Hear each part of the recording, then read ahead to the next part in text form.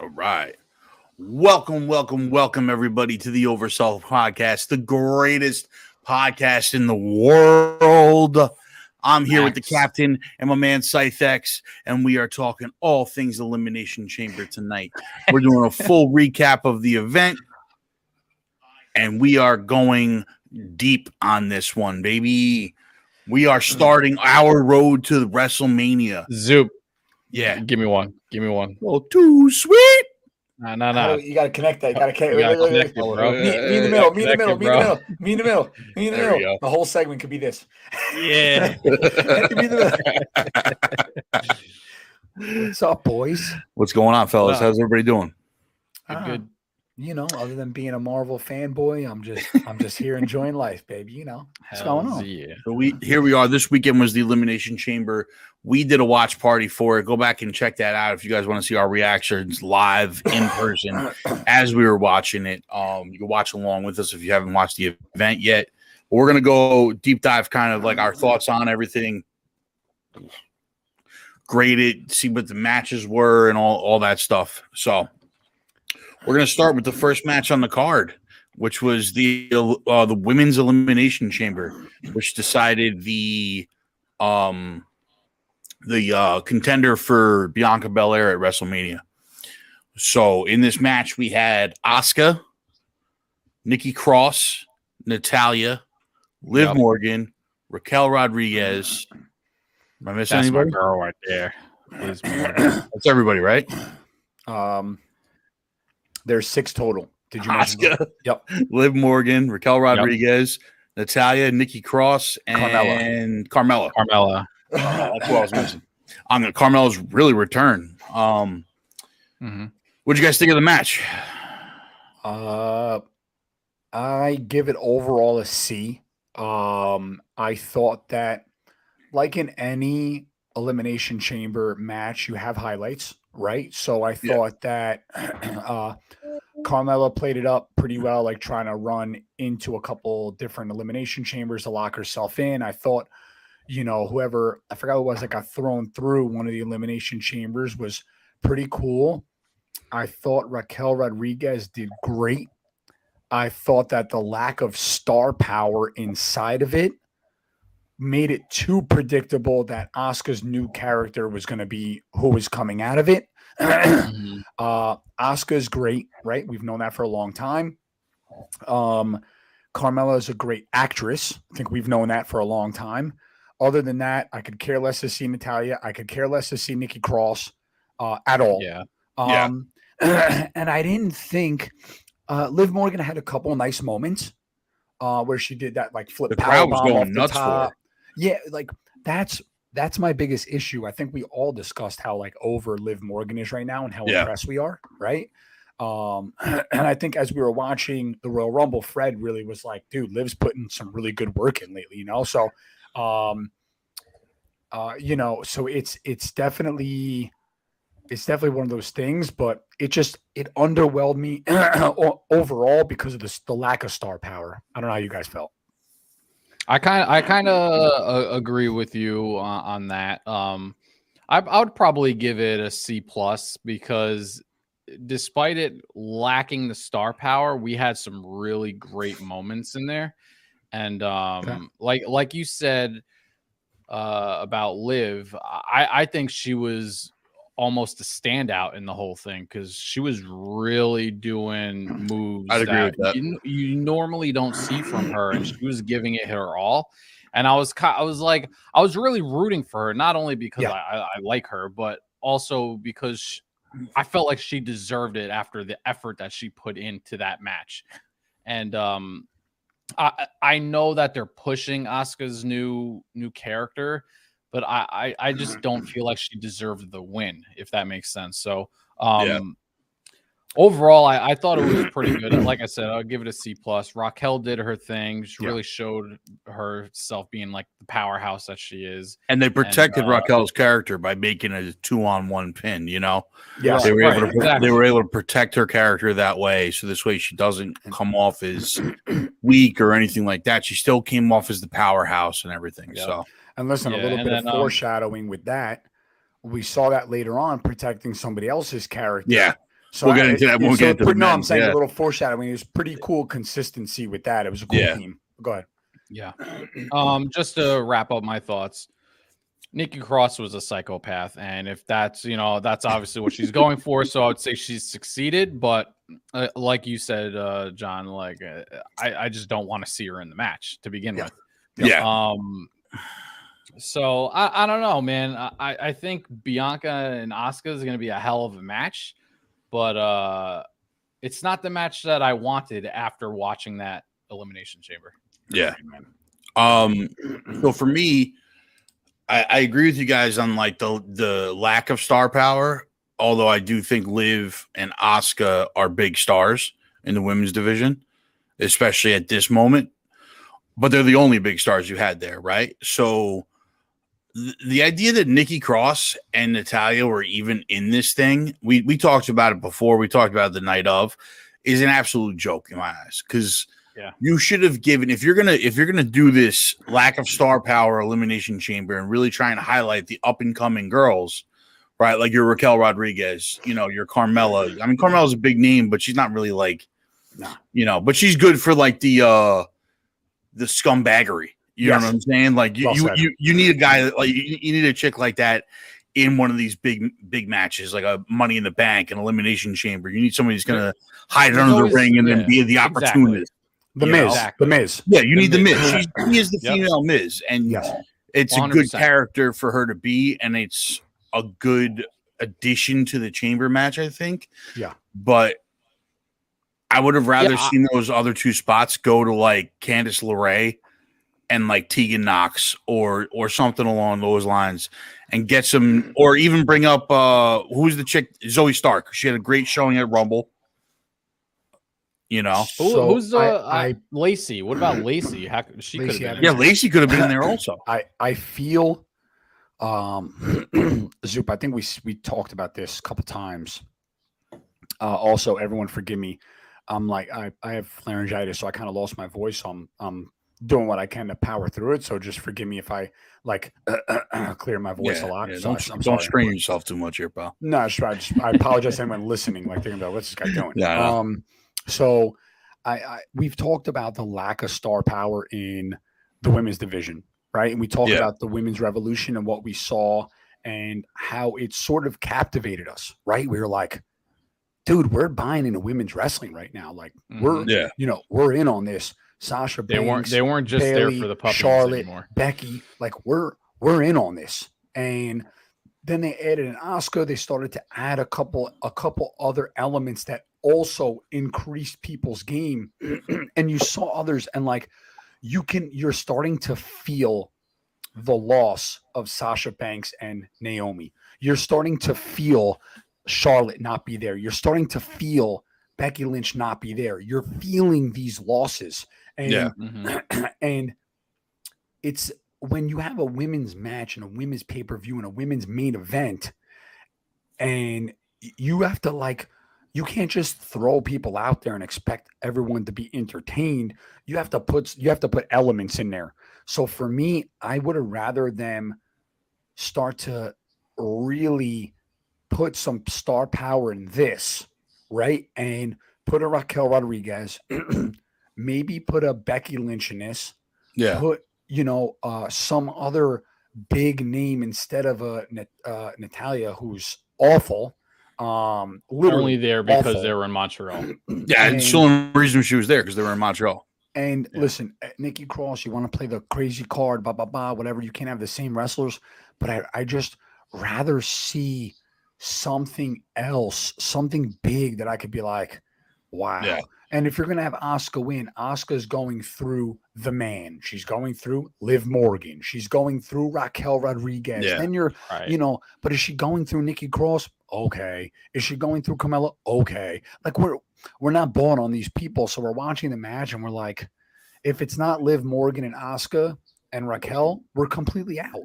We're out. Yeah. So that's the only thing that defeated it for me. Yeah, that's all, but women's wrestling in general, listen, I'm very, very comfortable saying it used to be hot dog shit. I don't care what anybody tells me. Yeah, absolutely. And I'm definitely much more invested than I ever was. I like seeing them in the ring. I like seeing them progress and the things that they do. I think they're much more daring. They're more likely to throw each other off a cage or through a table, do a hurricane round off the top. They drop some great promos too. They drop some great, some of them drop some great promos as long as they don't have accents. We're like, there's a lot going on, and I feel good about it, but like this match overall underwhelmed me, and I was very excited to watch it. But once you saw like those people, kind of like, so that was that was my thing is once Natalya entered the ring, it was like a snooze fest. It was like the same. We knew exactly what she was going to do. Let's do some catch can. We're going to run. We're going to leapfrog. We're going to dive roll. We're going to arm drag. She's more like her Uncle Brett than anybody ever has been. The most predictable matches of all time. Okay, but we enjoyed watching Bret Hart. Everything about Natalya is awful. I love watching Bret the Hitman Hart. I think he's the most overrated wrestler of all time, personally. But terrible on the mic and the same match over and over and over again. Well, first of all, disagree, but I still enjoyed him. His persona coming out, the glasses, giving a kid his glasses. He had that, bro. He maybe because of the fact that his persona was like the greatest technical wrestler in WWF right at the time. He just had that moxie about him, and the sharpshooter. You knew once he locked it in, he had that Iron Man match against Shawn Michaels was one of the greatest matches of all time, and you can't tell me it's because it was one good guy in the ring. Like no. Like he's technically proficient. Don't get me wrong, but he's got to have the right partner in the ring. Yeah, he's got to have the right partner in the ring, and also anytime he wrestles anybody but Shawn. It's arm drag, Japanese arm drag, forward roll, sunset flip, kick out, sharpshooter. Like it's the same match every single time. Anybody other than Shawn, right? I think we see that a lot, dude. I mean, listen, we saw it from Cena for years. You and I, we were kind of touching on a little bit messaging earlier. Like, listen, from WrestleMania 1 through WrestleMania 10. We only saw guys punching each other and doing leg drops. Exactly. The fact that we grew up on it, and I think that's what gets a lot of these guys that aren't so great all the time. What gets them in trouble because that these little indie fanboys will be like, oh well, they don't do all of this, they don't do that, they're not pure like, bro. Listen, Hogan sold us. We fell in love. He captivated the world with a punch, a leg drop, a head shake with a nod, and a pin, and one body slam. The fact is like if the guy sells something, it doesn't matter the five moves of doom, right? Like if they do and they captivate us, we're good with it, and that's how.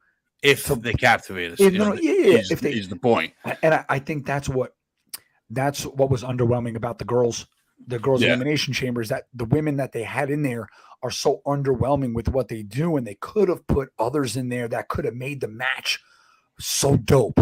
That's my point to it, is like you can bring in some of these newer girls that are doing really dynamic stuff in the ring, right? And give them a shot to really showcase at a chamber match.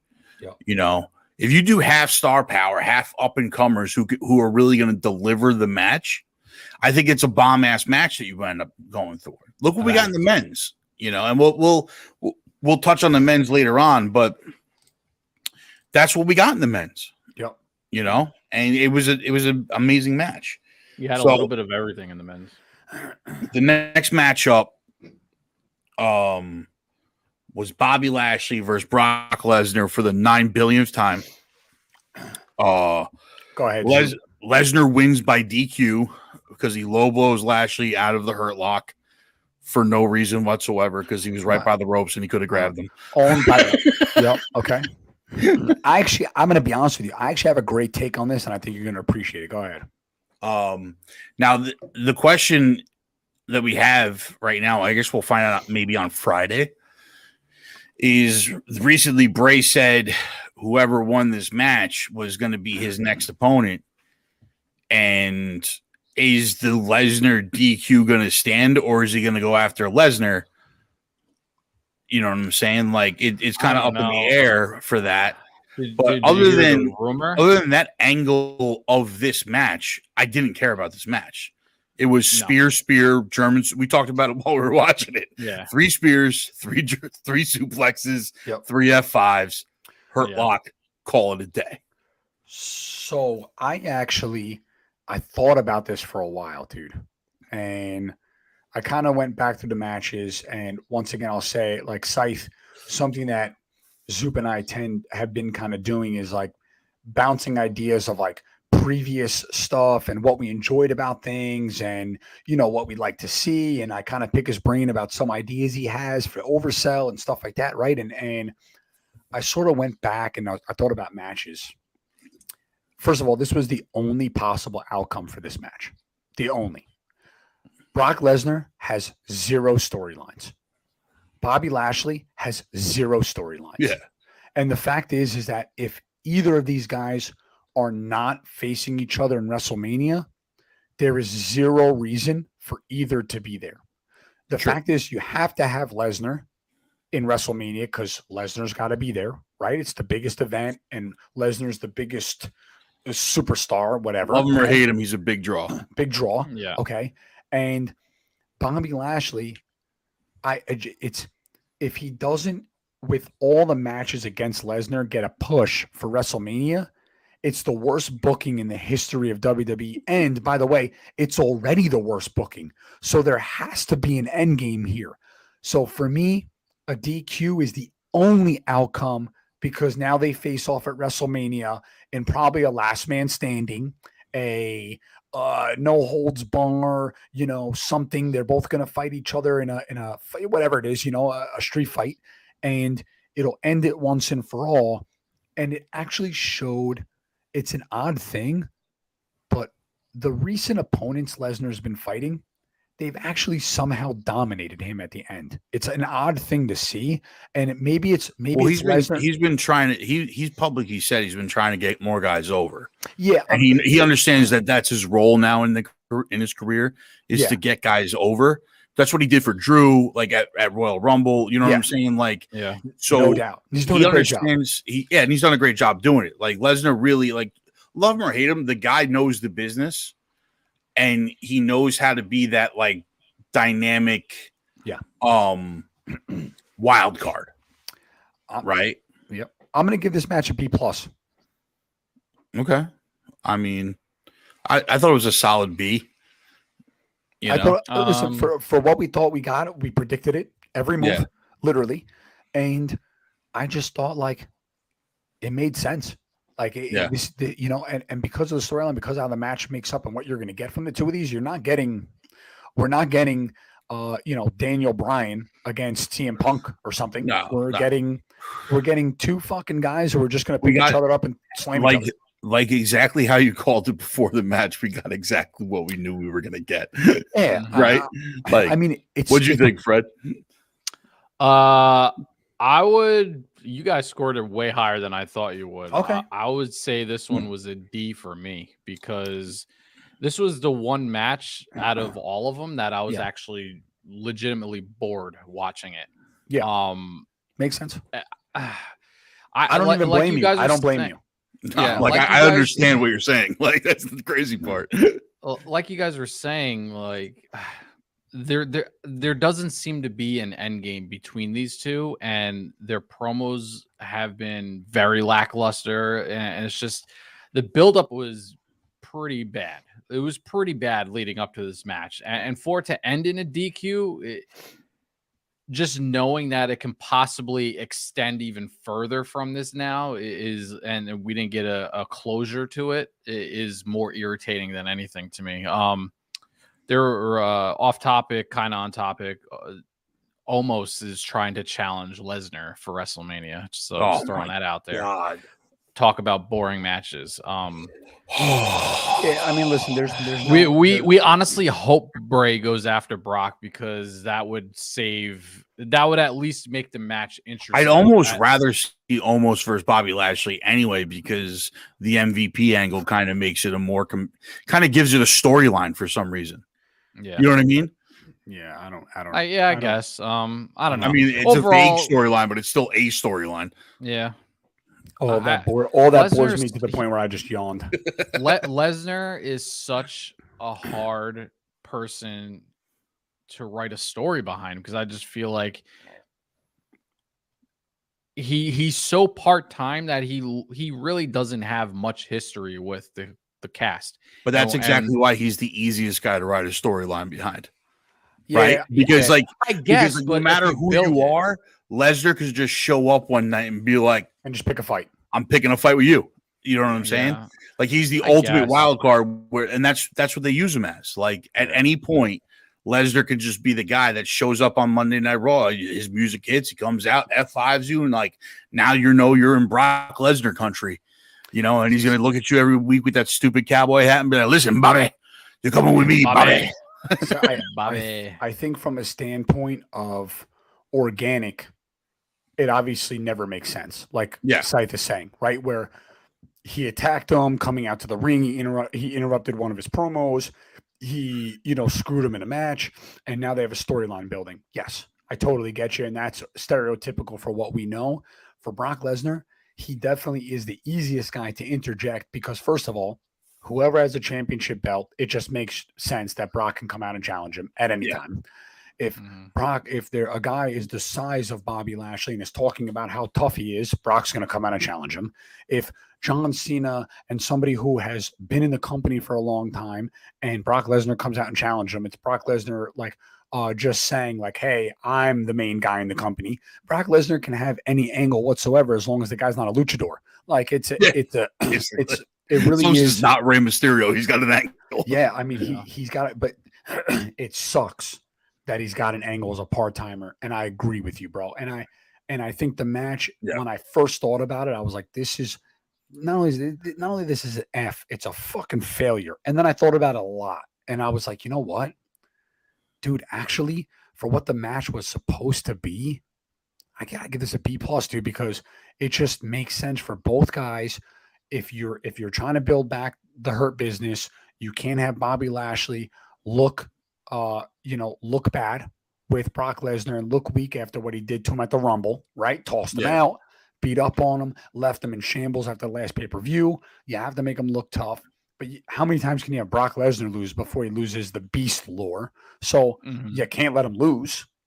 And this is it. So I was like, I guess if we're going to watch this fucking shit show, this is the only outcome.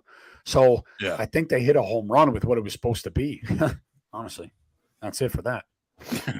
That's how basically, well said. Can't well disagree said. with Well that. said. Next up, we had the Judgment Day versus Edge and Beth. I'm gonna go to Fred on this one. What'd you think of this match?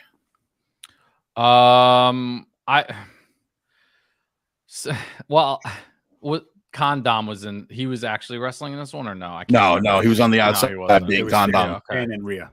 Yeah. Right. Oh yeah, right. It was mixed tag. Yeah, I mean, it was okay. I didn't hate the match. It was just how do I say it? Every time Edge is in the ring, I'm happy. So I was okay with what we got, but I don't know, man. I just feel like Rhea is so dominant for the women's division, and Beth has been away for so long that I don't know. It's not a match that I would want to see. It just seemed it was too like they were trying to get this nostalgic feels going, and I don't know if Beth really has that. Was she always? I don't remember her being that likable of a character back in the day. She was huge. She was huge in her era, but her era was like the time when being that likable though. She was always the problem. She was like the Brock Lesnar of the women. Like she would just come in and try to mess people up.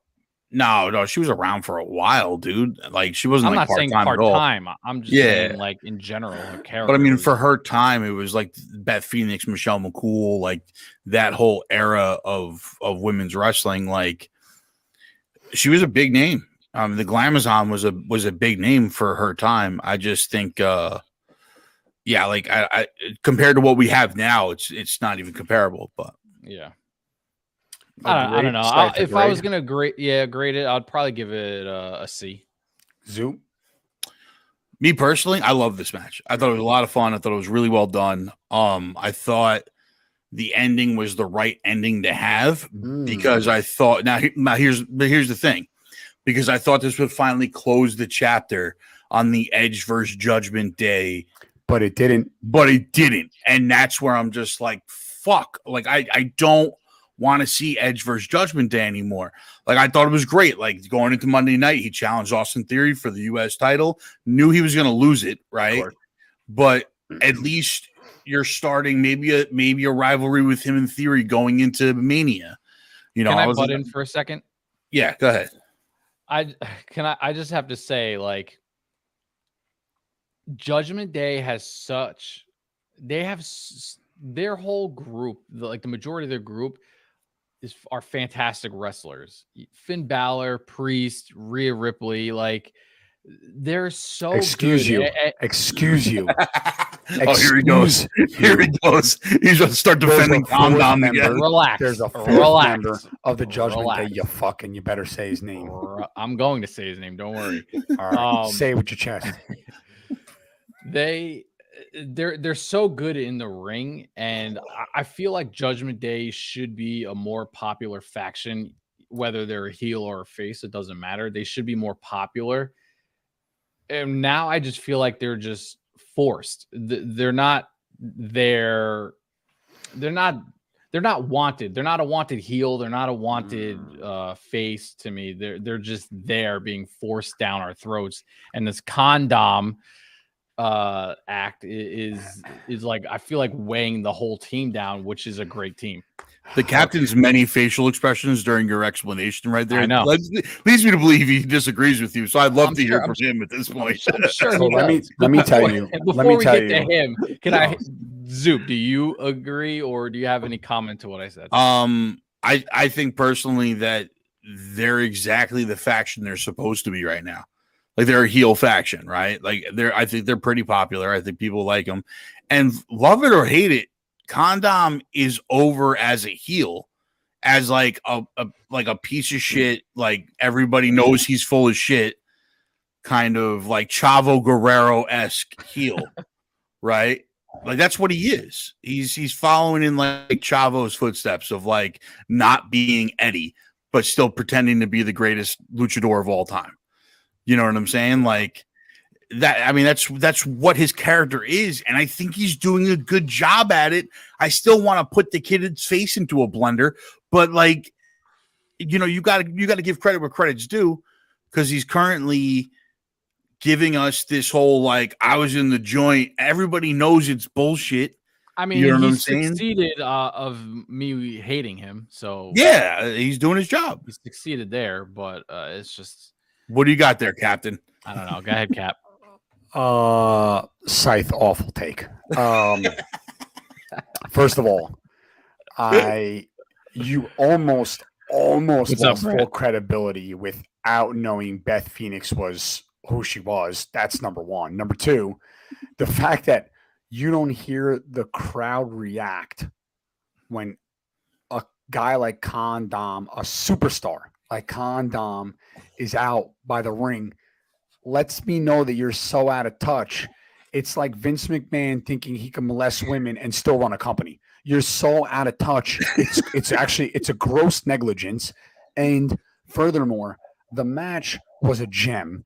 Both women went toe to toe. I don't know what you were watching, but both of them went toe to toe. You saw two titans. And that one clothesline where they both closed on each other. They were that opening barrage where they just closed on each other was amazing. That was a great scene. It was also a botch fest on her part. Okay, a couple times, but it's fine. She hasn't been in the ring in like fucking 10 years. So like, give her a break. And you're never rather somebody else. you're never going to go wrong when you see Edge and Finn. They're both phenomenal at their craft. I love watching them both. I'm going to give it a B+.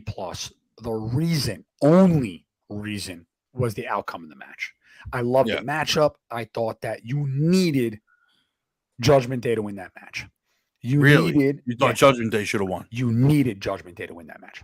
That's how I felt. I felt like your Edge has said many times he's almost done. He's almost going to retire. They're giving a push to Judgment Day. They're a very big heel faction. A lot of heat on Condom, one of the big superstars in WWE. You have Finn Balor, who obviously is a superstar. Rhea Ripley's about to main event WrestleMania. Damian Priest just had a great outing, or was about to have a great outing in the Elimination Chamber. Dude, you got to have them win, bro. You have to push. So I disagree with you. I disagree with you on the sole fact of the whole reason this match was happening was because of what happened in the Extreme Rules and then putting Beth out. And you need the redemption story because it's going to be a one-off match for Beth. You need her to win to solidify that redemption story. Okay. You know what I'm saying? I mean, that's the only thing for me is that, and I understand what you're saying, and I don't disagree with it. But for this match and this storyline specifically, which is why I think it's a miss for them to go back to Edge, right?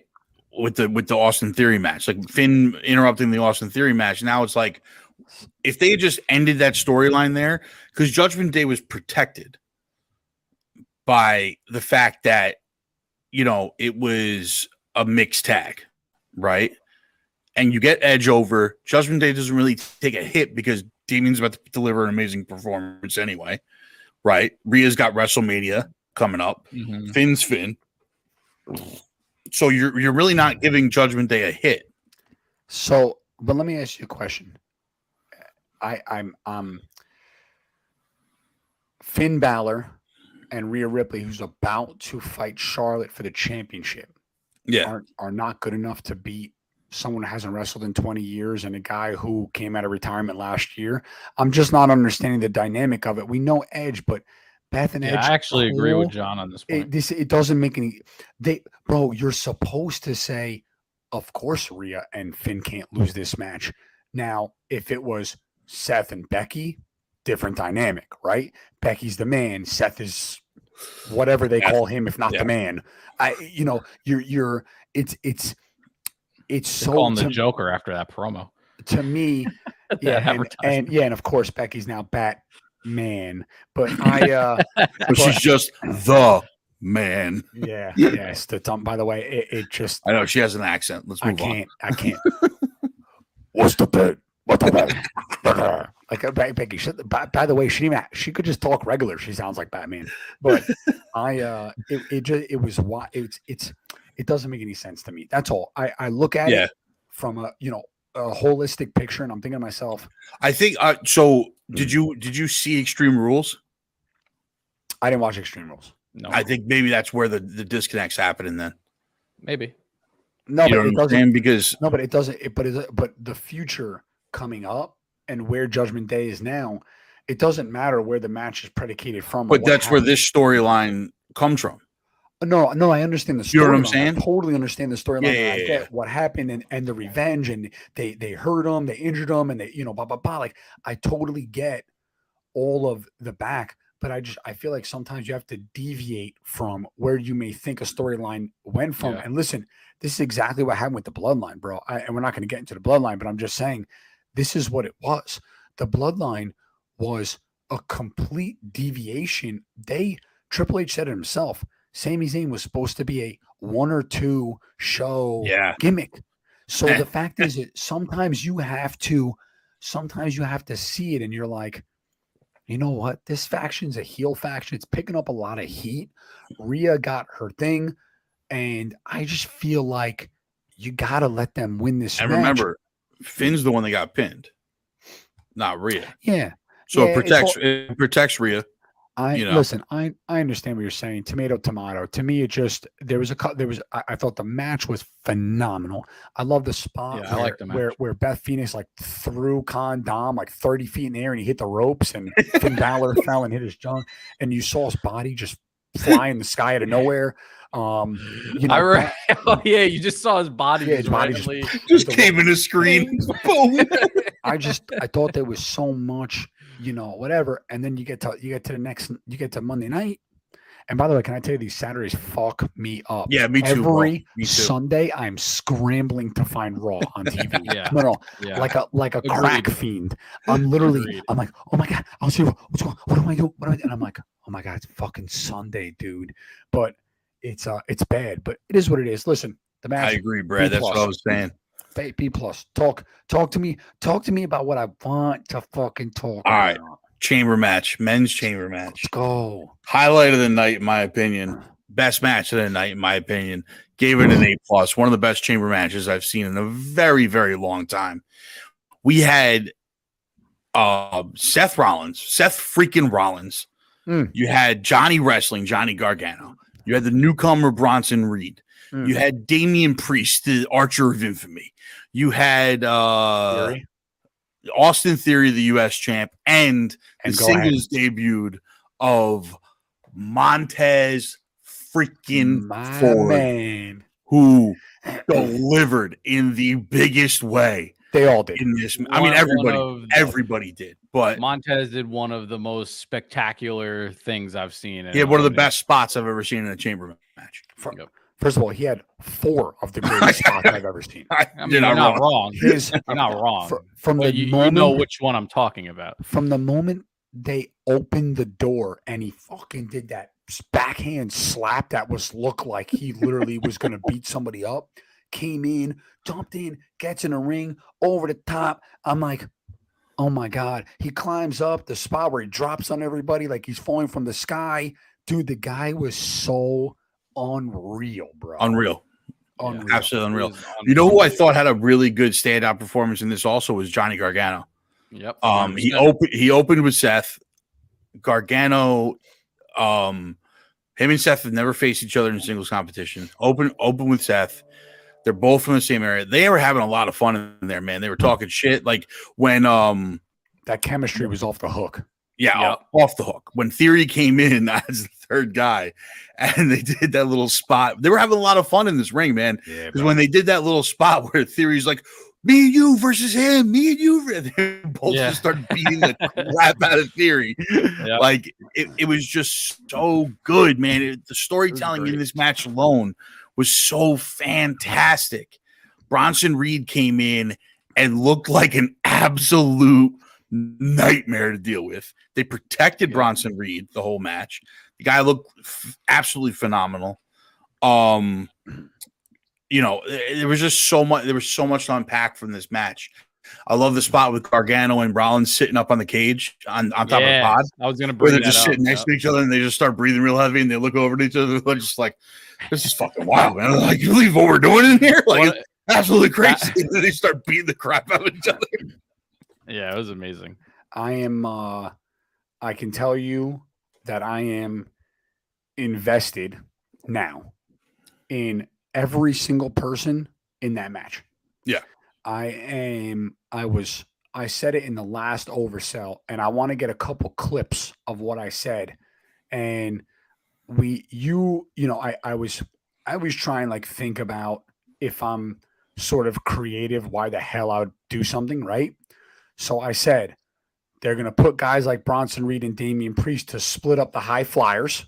Yeah. You need bruisers to sort of create that wow factor. And they did. And it was next level. That was Bronson Reed at the end. I'm going to go back to the foreshadowing from the women's. Took 3 guys to pin him. 4. And that was 4 finishers. That was amazing to me. I was like, dude, it showed how dominant this dude was, and he could be a force.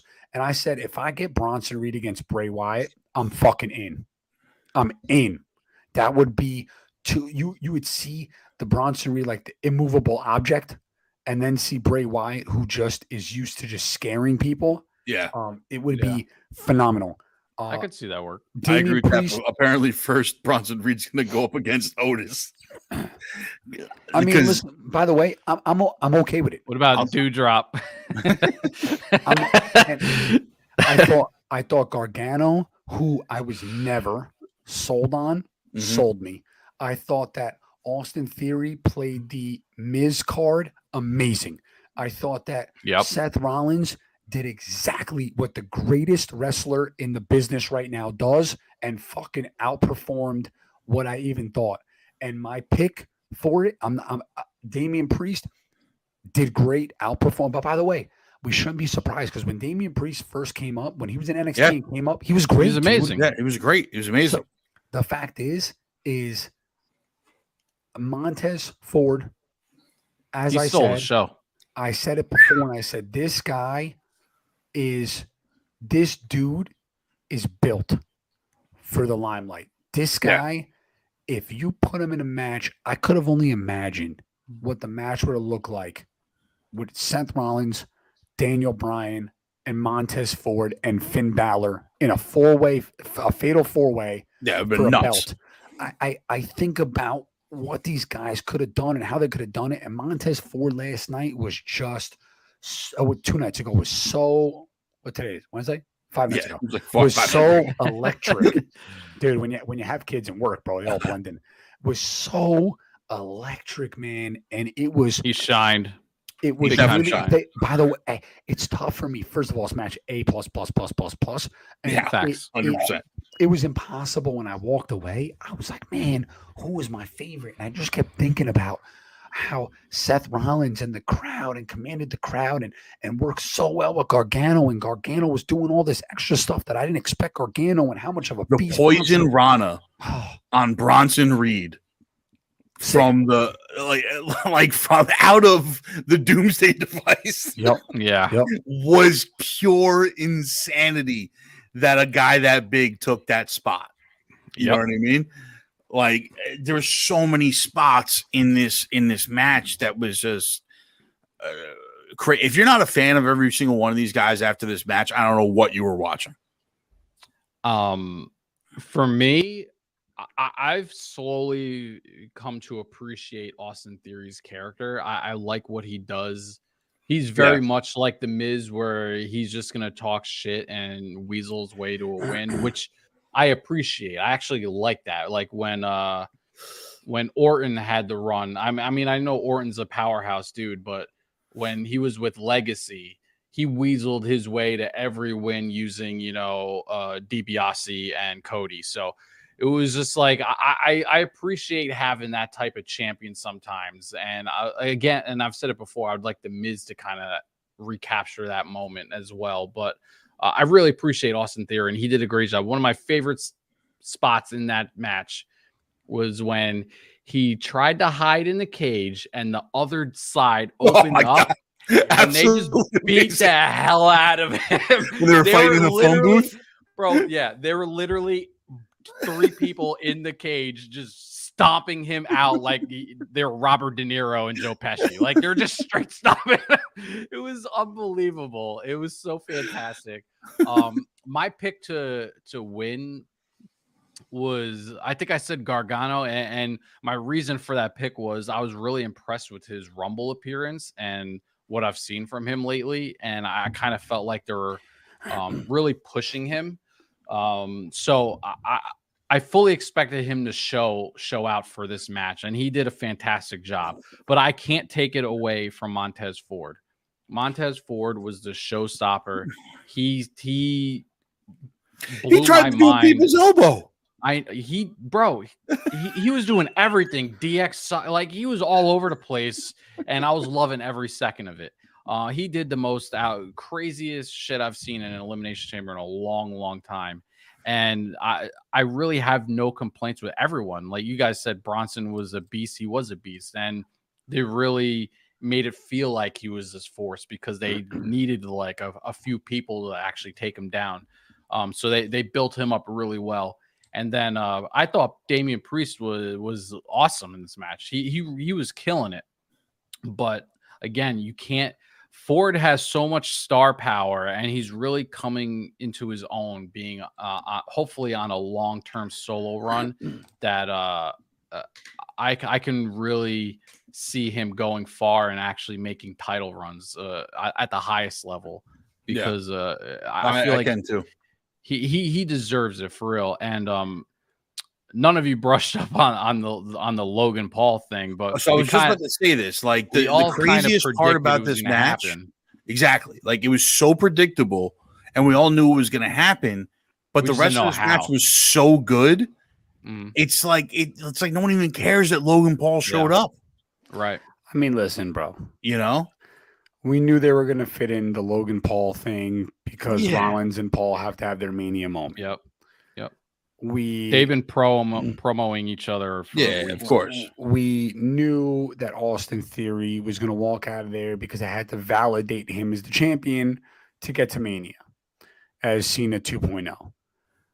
What we didn't know was we were going to be confused as fuck because everyone was going to give us such a dominating performance that they were going to sell us on them actually winning. So it was like, as we're going through, we're like, oh my God. Someone's really going to leave here as champion. And there was a legitimate case for every person in that ring to 100% that match. 100%. It would have blown people away. And this is what creative has to start to do more of. They need to be okay with dropping a holy fuck factor into what they do, but the not obvious one. The obvious holy fuck is Logan Paul, right? Oh, the gay Logan Paul, holy fuck. Oh my God, he's here. You screwed over Seth Rollins. And Scythe actually said, wouldn't it be crazy if Logan Paul came and screwed over Seth and he reached into the chamber and he held his leg so he couldn't go in, he couldn't get into the match. We could go back and you could listen to him saying it. The fact is we knew it was going to happen. We didn't know when. We were all like, oh man. But it would be a holy fuck if at the end of it, a Montez Ford wins. Yeah, 100%. That is the creme de la creme of matches. That building would have exploded. If Montez Ford won. If he became the US champion, as he likes to call it. You know, I think blew its lid. But that goes to show like how good this match was. It had the most predictable ending out of any other match. Like we all predicted it. Austin Theory is going to win. You know, Logan Paul's going to show up, screw Rollins over, blah, blah, blah, blah. We either thought it was going to happen early or late. Like Logan was either going to come in right at the beginning and screw Rollins there, or he was going to come in right at the end and screw Rollins there when he was one-on-one with whoever. We all predicted this match. However, this was still our favorite match of the night. 100%. Because you know what it comes down to? That good. Yeah, you know what it comes down to is you can have a storyline be predictable to the T, like where we can really map out where this is going and we're right the whole time. But it still takes the talent to execute, even though it's a predictable storyline. And all 6 of these wrestlers executed masterfully. Like it was just it was such a boost, I feel like, to the locker room because you had to. I can't imagine anyone in that locker room watching the match unfold and being like, "Holy shit, this is fucking amazing!" Like they must have all have been into it. I can't imagine they weren't. I like to also throw in things that people low key never think of. If it wasn't for the Montreal crowd, it wouldn't have been the same. The crowd definitely had something to do with it. So on fire. Yeah. They were so invested. They were the holy shit. The everything. The crowd was electric. Everything was. They sold it so well. I don't think they left SmackDown because they've been yelling since SmackDown. No, that's it. They were insane. It's so. I mean, listen, Scythe, you essentially told us that the promo we got from Sammy sucked because it was only the crowd. So the crowd is so good that not say that promo can suck. You kind of said that. So here's the bro. First of all, you never drop crumbs around the captain, bro. Never. Okay, because you never fucking living that down. Okay, and that's one. You never disrespect Condom. That's two. That okay? I'll do that every week. I'll do that every week. But the Montreal crowd, I don't know. I truly don't know if like snorting coke is okay in the building because the energy was incredible. I got to give a shout out to Montreal. Listen, yeah. So I think it's 18 to buy alcohol over there, so that might help. Dude, I don't know if either one of you guys watched the press conference afterwards, but everybody was talking about the crowd. Sammy, Triple H. Watch it. I mean, it's quick. It's like a half hour, something like that. Dude, I can't picture it being anywhere else. Yeah, no, absolutely not. Absolutely not. Can you name off the top of your head another place where you felt that crowd? The one memory. I have one. Yeah, Izod Center. So no, the Barclays. When WrestleMania was at MetLife, and then they had the Monday after. I remember at the Barclays. It was okay. That's what I'm talking about. It was nuts. Are you sure? Yeah. Because the Izod Center one after WrestleMania was probably the nuttiest crowd I've been a part of and seen. But let me ask you a question. That was the Dolph Ziggler one. But let me ask you a question. The Barclays was the one that they were literally chanting the announcers' names at one point. Yes, that they did that at the Izod Center too. The Barclays did it first. Let me ask you both the year before. When's the last time either of you has seen it in a pay-per-view, not WrestleMania? WrestleMania, the crowd never gets like that because the arena's too big, the stadium's too big. You never hear the crowd. No, that's the problem with Mania. But even like the next day, this is the first time I've seen in a long time. The only time I've ever seen it like that and it hasn't been the last time the crowd was that crazy, which Edge's return at Royal Rumble. There was a big pop. That was a huge pop. I mean, even I was excited. Huge pop. But other than that, like. Mania is a tough one because you never hear the crowd because it's always in like an open field, open roof stadium, like, arena, whatever you want to call it. And the crowd gets kind of like drowned out. So can we collectively say A++? A++++. A+++. Yeah. And Brad, you're right. The fuck you Roman chants, but we're getting to that now. We're getting to that right now. The last match. Main event of the night, baby. The Bloodline versus Sami Zayn, Tribal Chief versus the Ultimate Underdog. And what a match this was. It was a great match. In all honesty, bro, the amount of storytelling and heart that went into this match, it didn't matter that it wasn't like the chamber match where we got all these crazy pops and spots and crazy things that happened. It was Sammy and Roman staring at each other and not touching each other for the first 5 minutes after this bell rang, and the crowd just building and swelling and building. The tension. The tension just building and swelling. Like they did such a good job of selling that, like, we're about to do this, Yeah. First of all, it doesn't matter what you guys say. Roman's the GOAT. You need a heel that over as a heel to be able to command a crowd's emotions from one extreme to another. Sami Zayn had them going nuts for him, and Roman Reigns on the complete end of the spectrum had them going nuts for him. Yeah. And it was facts to when he came out and that initial pop and that boo, my wife walked in and goes, they're all booing Roman? Like, that's how it was. She's like, is that all boos? Like, she heard it from another room. And it was, and I had my headsets on and she was like, oh my God. And I was like, yeah, they're all booing Roman, whatever, blah, blah, blah. And you got 5.5 minutes of standing ovation for Sammy before they even touched each other. You got in between punches and clotheslines and hits, 30 to 45 seconds of chance. You got every time Sammy did something, crowd erupted. Roman Reigns egging on the fans. Is that all? You got a few Sammy chants? That's all you got? Like it was, talking to his wife the whole time. Yeah.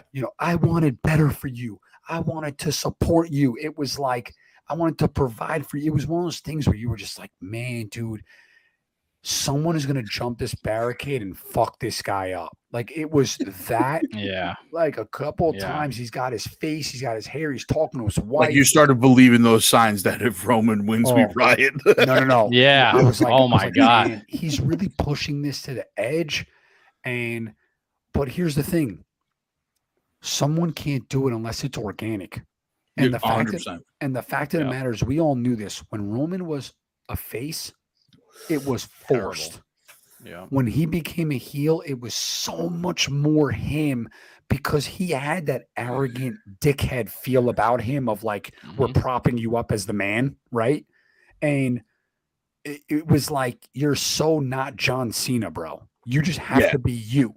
It has to be very just low-key dickhead. And he has been that like semi-whiny, I do this for you guys, you don't respect me. It just so everything was perfect, bro. We knew he wasn't losing because it couldn't happen before Mania. We just were like, wow, dude, this is so. The one part of this match I think they screwed up was the end, though. Kevin Owens. Yes. Yep. It's much stronger if he comes out before Sammy loses. Oh, fuck yeah. And takes out the Usos. Yep. Rather, because think about this. That place would have absolutely he got a huge pop as it was. No, he did. He got a huge pop, but it would have been 10 times bigger if the crowd, like you said that night, if the crowd wasn't deflated from the loss of Sammy first. If when the Usos came out, Jay came out, Jay walked away. A little too late. It was too late at that point. If Kevin had come out right when the Usos came out, started stunning everybody, going straight fight Owens fight, and then Sammy still loses, the crowd would have been ballistic when Kevin came out. They would have rioted. They would have rioted. They really missed a big moment there. You had Kevin come out and Roman still wins. Yeah. First of all, it propels that storyline to even new heights because now they're balls deep in stopping Reigns and the Usos, right? And it should have been switched. It should have been Kevin come out, Jimmy comes out, Kevin comes out to respond. Yep. And they're blah, blah, blah. You see him on the outside, and then Jay comes out after. And Jay can take out Kevin. And Jay comes out and takes out Kevin, and then you can still do the spot with Jay. Yes. Yep. Roman Reigns looks at him, he's confused, you give him the chair, and he still doesn't hit Sammy. And it looks like he's gonna hit Reigns, and you're like, I know he hit Kevin, but is he with Sammy?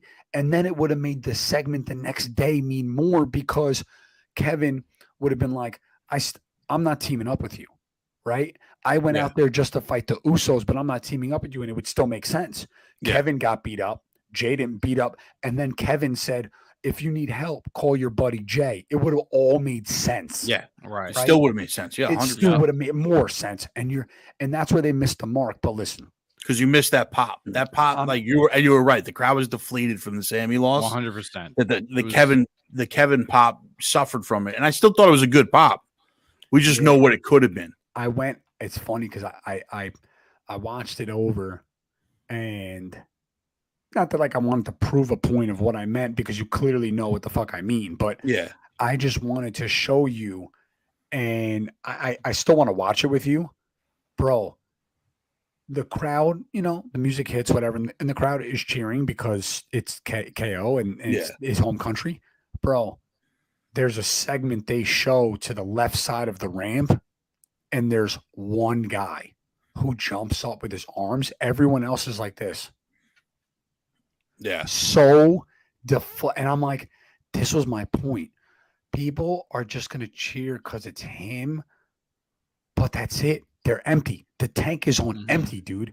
Yeah. And you didn't give it an opportunity to like really hit that climax. And it's crazy to say because I don't even know if there's even further more of a climax, truly. But because we hit a climax, dude. I mean, absolutely. All of us, even watching the match, we were like, oh my God, dude, like what the fuck? You saw Jimmy come out, he hits him, he kicks out again. We're like, oh my God. So you didn't know. But the spot with Jay was so weird to me when it happened. He did it was nothing. A weird way felt forced. It felt forced. You knew immediately once he didn't do anything, then he was gonna get speared by Sammy and that like you knew it. And you were like, ugh. So it didn't vibe with me. Overall, listen, guys, my voice is as strained as it can get. I'm gonna give the match an A plus, not plus. The Elimination Chamber goes A plus. I'm gonna give it a solid A because I gave the Elimination Chamber an A plus. So but I'm gonna tell you this: anything Roman Reigns and Marvel get 100. Okay, so it's there. Overall, 1 to 100. What'd you rate this whole pay-per-view? 1 to 100. I'm gonna, dude. From the pay-per-views I've been seeing, I'm gonna give it a 90, man. Yeah, really. I was very underwhelmed by the women's elimination chamber, but after that, I just felt like it delivered, dude. Even like I said, the Lashley, Brock, Judgment Day, Elimination Chamber men's, Roman Reigns, Sammy. I gotta give it a 90, dude. It's the best pay-per-view I've seen in a long time. Yeah. I'm very happy with it. Very. Yeah, me too. I'm up there with you. I'm giving it a 90. I'm gonna triple down on that. It was one of the best Elimination Chamber events I've watched in a very long time. Going back real quick, what that men's chamber match does for me now is it makes me excited for Money in the Bank. Yeah. If they could put those guys in imagine Montez Ford winning Money in the Bank. He's gotta. You know what I'm saying? Or whoever, Gargano, Bronson Reed, any of them. Like any of them winning a Money in the Bank would be straight gold. So I love this pay-per-view, this event. Fellas, thank you for rolling with me. Yeah, bro. Yep. Thanks, man. You know, Brad's got a 95. Brad said 95. And listen, I can't even disagree with Brad on that. You know what I mean? Like, I could see this getting a 95. Going forward, I mean, we got some stuff on Raw that happened. I mean, Kevin turned down Sammy. Great promo from Heyman and Cody. Cody going into WrestleMania now to fight Roman Reigns for both straps, apparently. I was hoping that they were going to find a separate opponent, have Roman go both nights.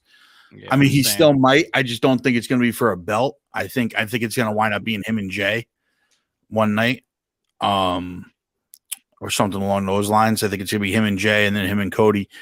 But Mania is starting to shape up for us. Ladies and gentlemen, for the Oversell podcast, the next few weeks, we are going on our own road to WrestleMania. And we're going to start bringing you moments from previous WrestleManias. We're going to go back old school. We're going to bring it back on. We brought that up earlier, Brad. Like no one wants to see Omos, bro. It's a big miss for me, but yeah, so we're going to be bringing it back old school. We're going to start at WrestleMania 1, kind of work our way through, give you guys some top 10 lists, some of our favorite moments. We're going to talk in depth about it. Leading up to 5 weeks from now, we are going to have WrestleMania 39, where we're going to be doing a 2-night watch party. You're going to be seeing a lot of our faces, so get used to it. Get used to it. Man. I'm pumped up for it, dude. It's a great idea. Pumped up. Yeah. So that's going to be our own road to WrestleMania. That's it for us on the Oversell podcast. Make sure you guys like, follow, and subscribe. Everything on GGen. We got MVP this week, Fred. Next week. next week. MVPs next week. Next week, you see us on the Oversell podcast. Another episode of the Key List is going to be coming out in the first couple weeks of March. Theater Room on Tuesday. We got some big things coming your way. What trivia? Yeah, those episodes go up. The episodes are going to go up. I got to put the episodes up starting on Monday. Nice. And then we got the final 4. And then the final 4 of trivia, the trivia challenge is going out. So we're gonna have a lot of content coming your guys' way. Make sure you guys like, follow, subscribe, everything on GGen. Follow us on TikTok, Instagram, Facebook, every social media platform out there. Do we have a LinkedIn and an OnlyFans yet? Coming soon. I do, but it only shows my toes, so you're not gonna want that. All right, guys. Love you guys all. We're out of here. Later.